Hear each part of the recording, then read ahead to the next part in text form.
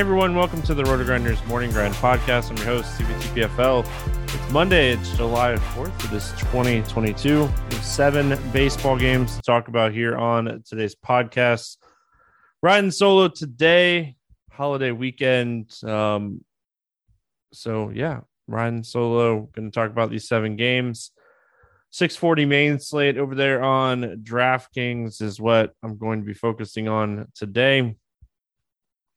So hope everyone has a fantastic 4th. Let's jump in and let's talk some baseball. We get started with the Mets at the Reds, 9.5 total in this game. Mets a 165 favorite here. We got Walker against Green. Taijuan Walker, not a bad pitcher by any means. The Reds lineup pretty weak overall. My biggest concern here with Walker, low strikeout pitcher, 17.7% K rate on the season. And this game's in Cincinnati. So, I mean, if this game was in Citi Field, I would probably have some interest here in Walker. But with this game being in Cincinnati and his price, it's really tough to consider paying 88 for him when Alek Manoah is 93. And it's not even a secret to me today. I think Alek Manoah is the best pitcher on the slate. So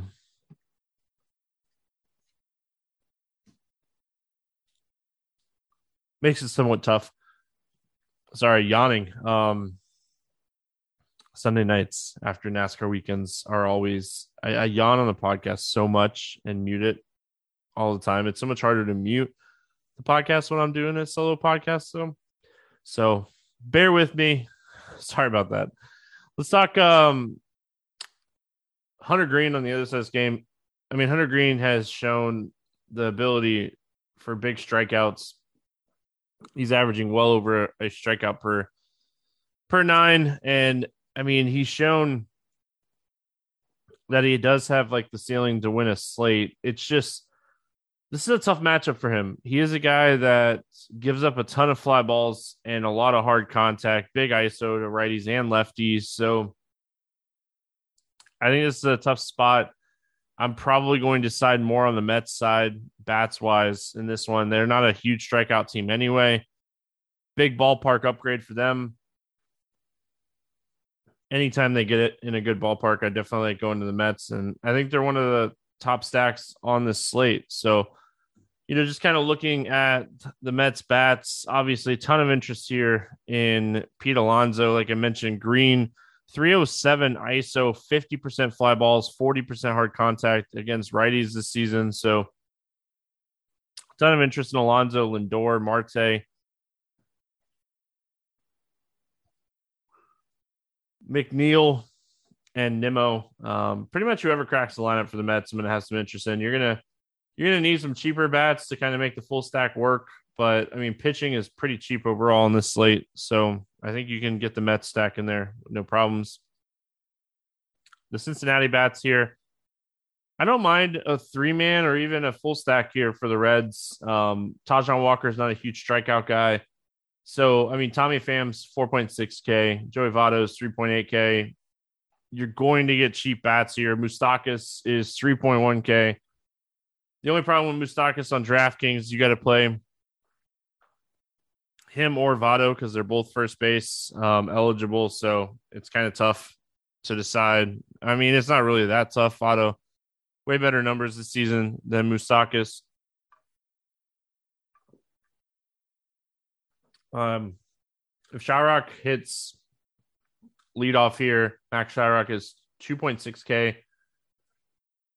He doesn't have any big power, but I mean, batting leadoff in an offense that can score, and he's 2.6K, definitely makes him playable here as well.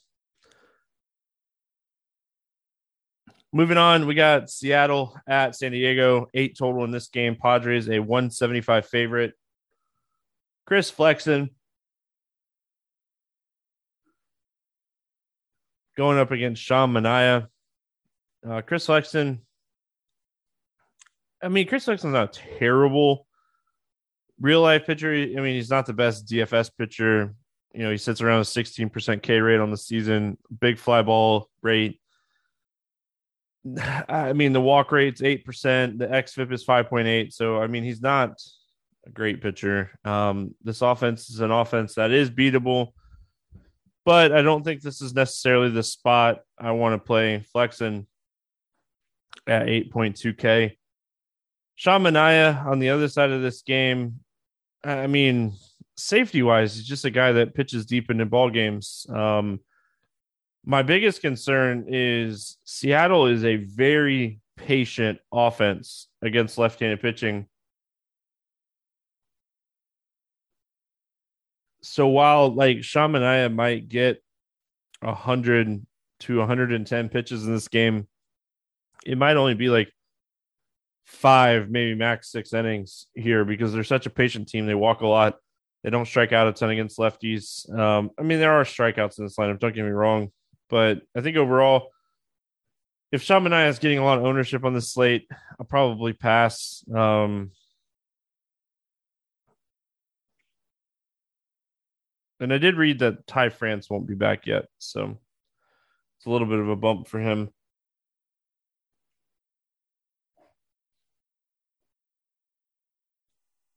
Looking at the bats here on the Seattle side, obviously interest in Julio Rodriguez, 5.6K. Big time power. Suarez throughout his career has been good against left-handed pitching. He's 4.7K. Cal Riley has shown good numbers against left-handed pitching as well. At catcher at 3,500, he has 10 home runs on the season. So don't mind maybe a few pieces here. I don't think this is a full sack Seattle spot for me, but I mean, I have some interest here in the Padres going up against Flexen. Like I said, Flexen, his numbers not great. He's definitely someone you can pick on. Ton of fly balls, ton of hard contact. So I like Manny Machado and Luke Voit in this spot. I think if I'm looking at those two guys, I'd try to find like a third piece.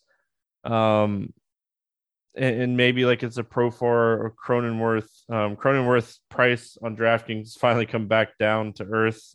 He's 4.5K. So don't mind looking at, guys like that. And Cronenworth is already a big fly ball hitter. So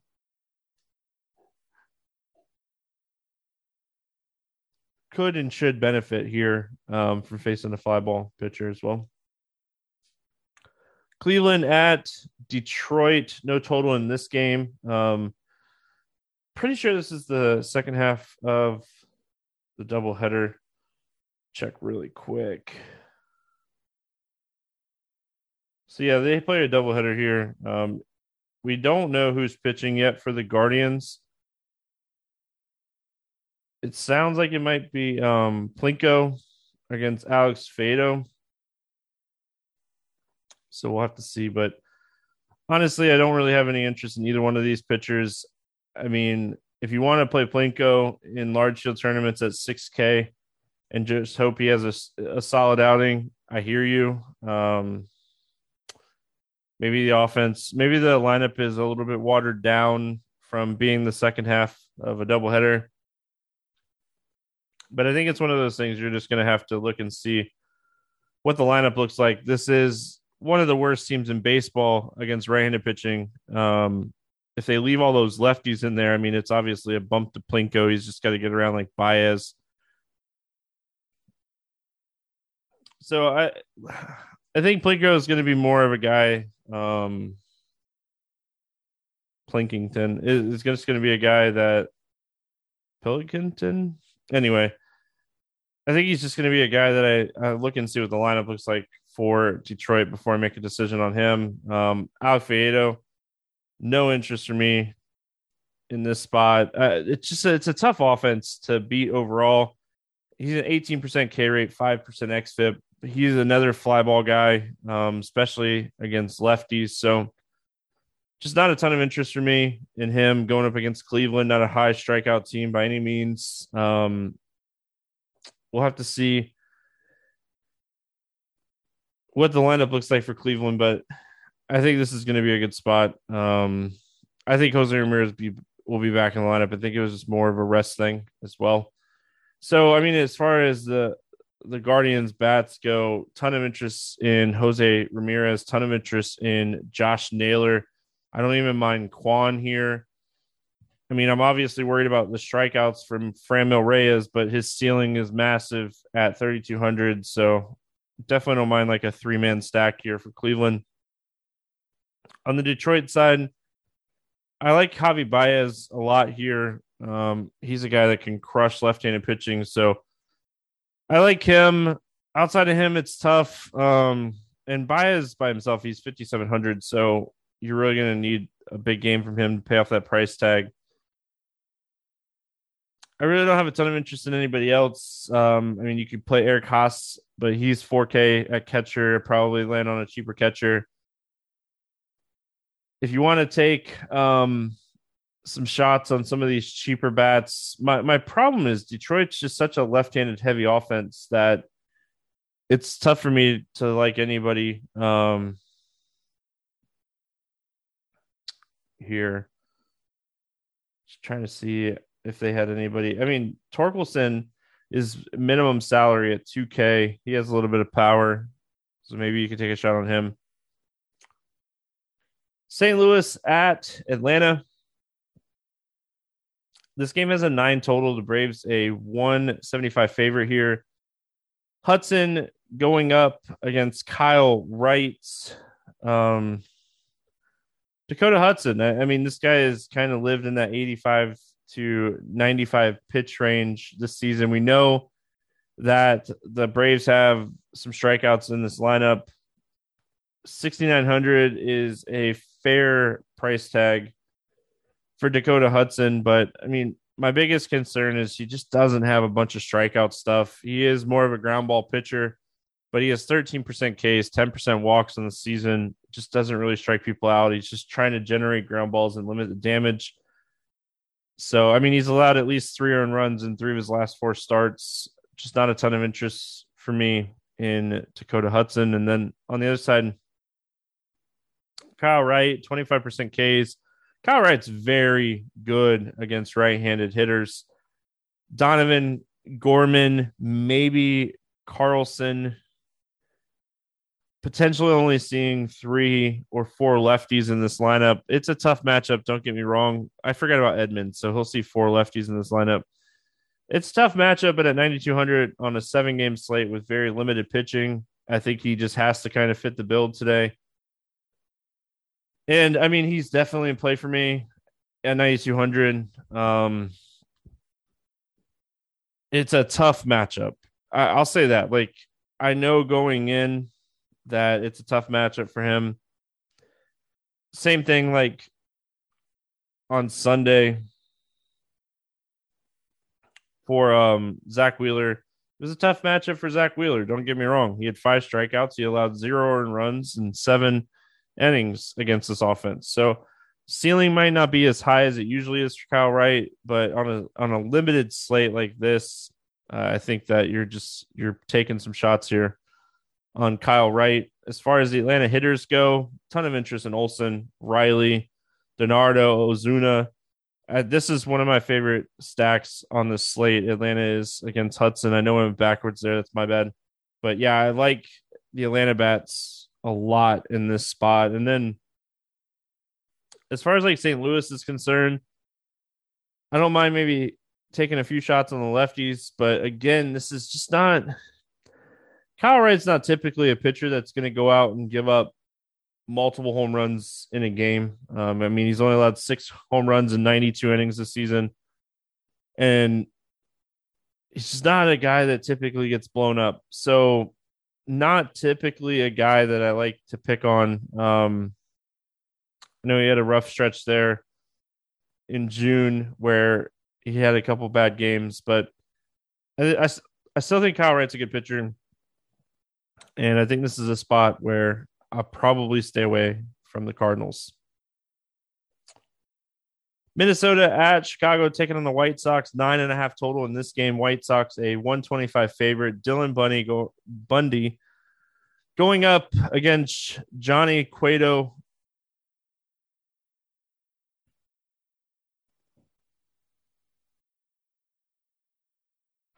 Looking at Dylan Bundy first. I mean, the White Sox still not typically a high strikeout team. They're around a 20% case against right-handed pitching this season. So Dylan Bundy is someone that at 6,200 could potentially have some upside, but his strikeout stuff has just been so down this season. He's at a 17% K rate, and his swinging strike rate is right around 10%. So for me on Dylan Bundy, I'm more likely to pick on him than play him. He is someone that, has no problem allowing multiple home runs in the game. So not a ton of interest for me on Bundy. And then Johnny Cueto, 7,300. I could see Cueto having an okay start here. I don't know if he necessarily has the ceiling, but with the limited pitching options that we have today, I'm okay with taking some shots. I mean, they are letting him throw in the 90 pitches, 15 to 18 fantasy points here. Doesn't kill you at 7,300 on this slate. So little interest in this spot for Cueto. As far as the Minnesota Bats go, against right-handed pitching this season, Gary Sanchez the only hitter over 200 ISO. Polanco's 199, so I don't want to feel like I'm misleading. Strikeouts, though, there's a ton of strikeouts in this lineup. Low walk rates outside of Polanco, Kepler. I mean, it's a boom-bust offense. So I think if you're taking shots against Cueto, you're going at least a three-man stack.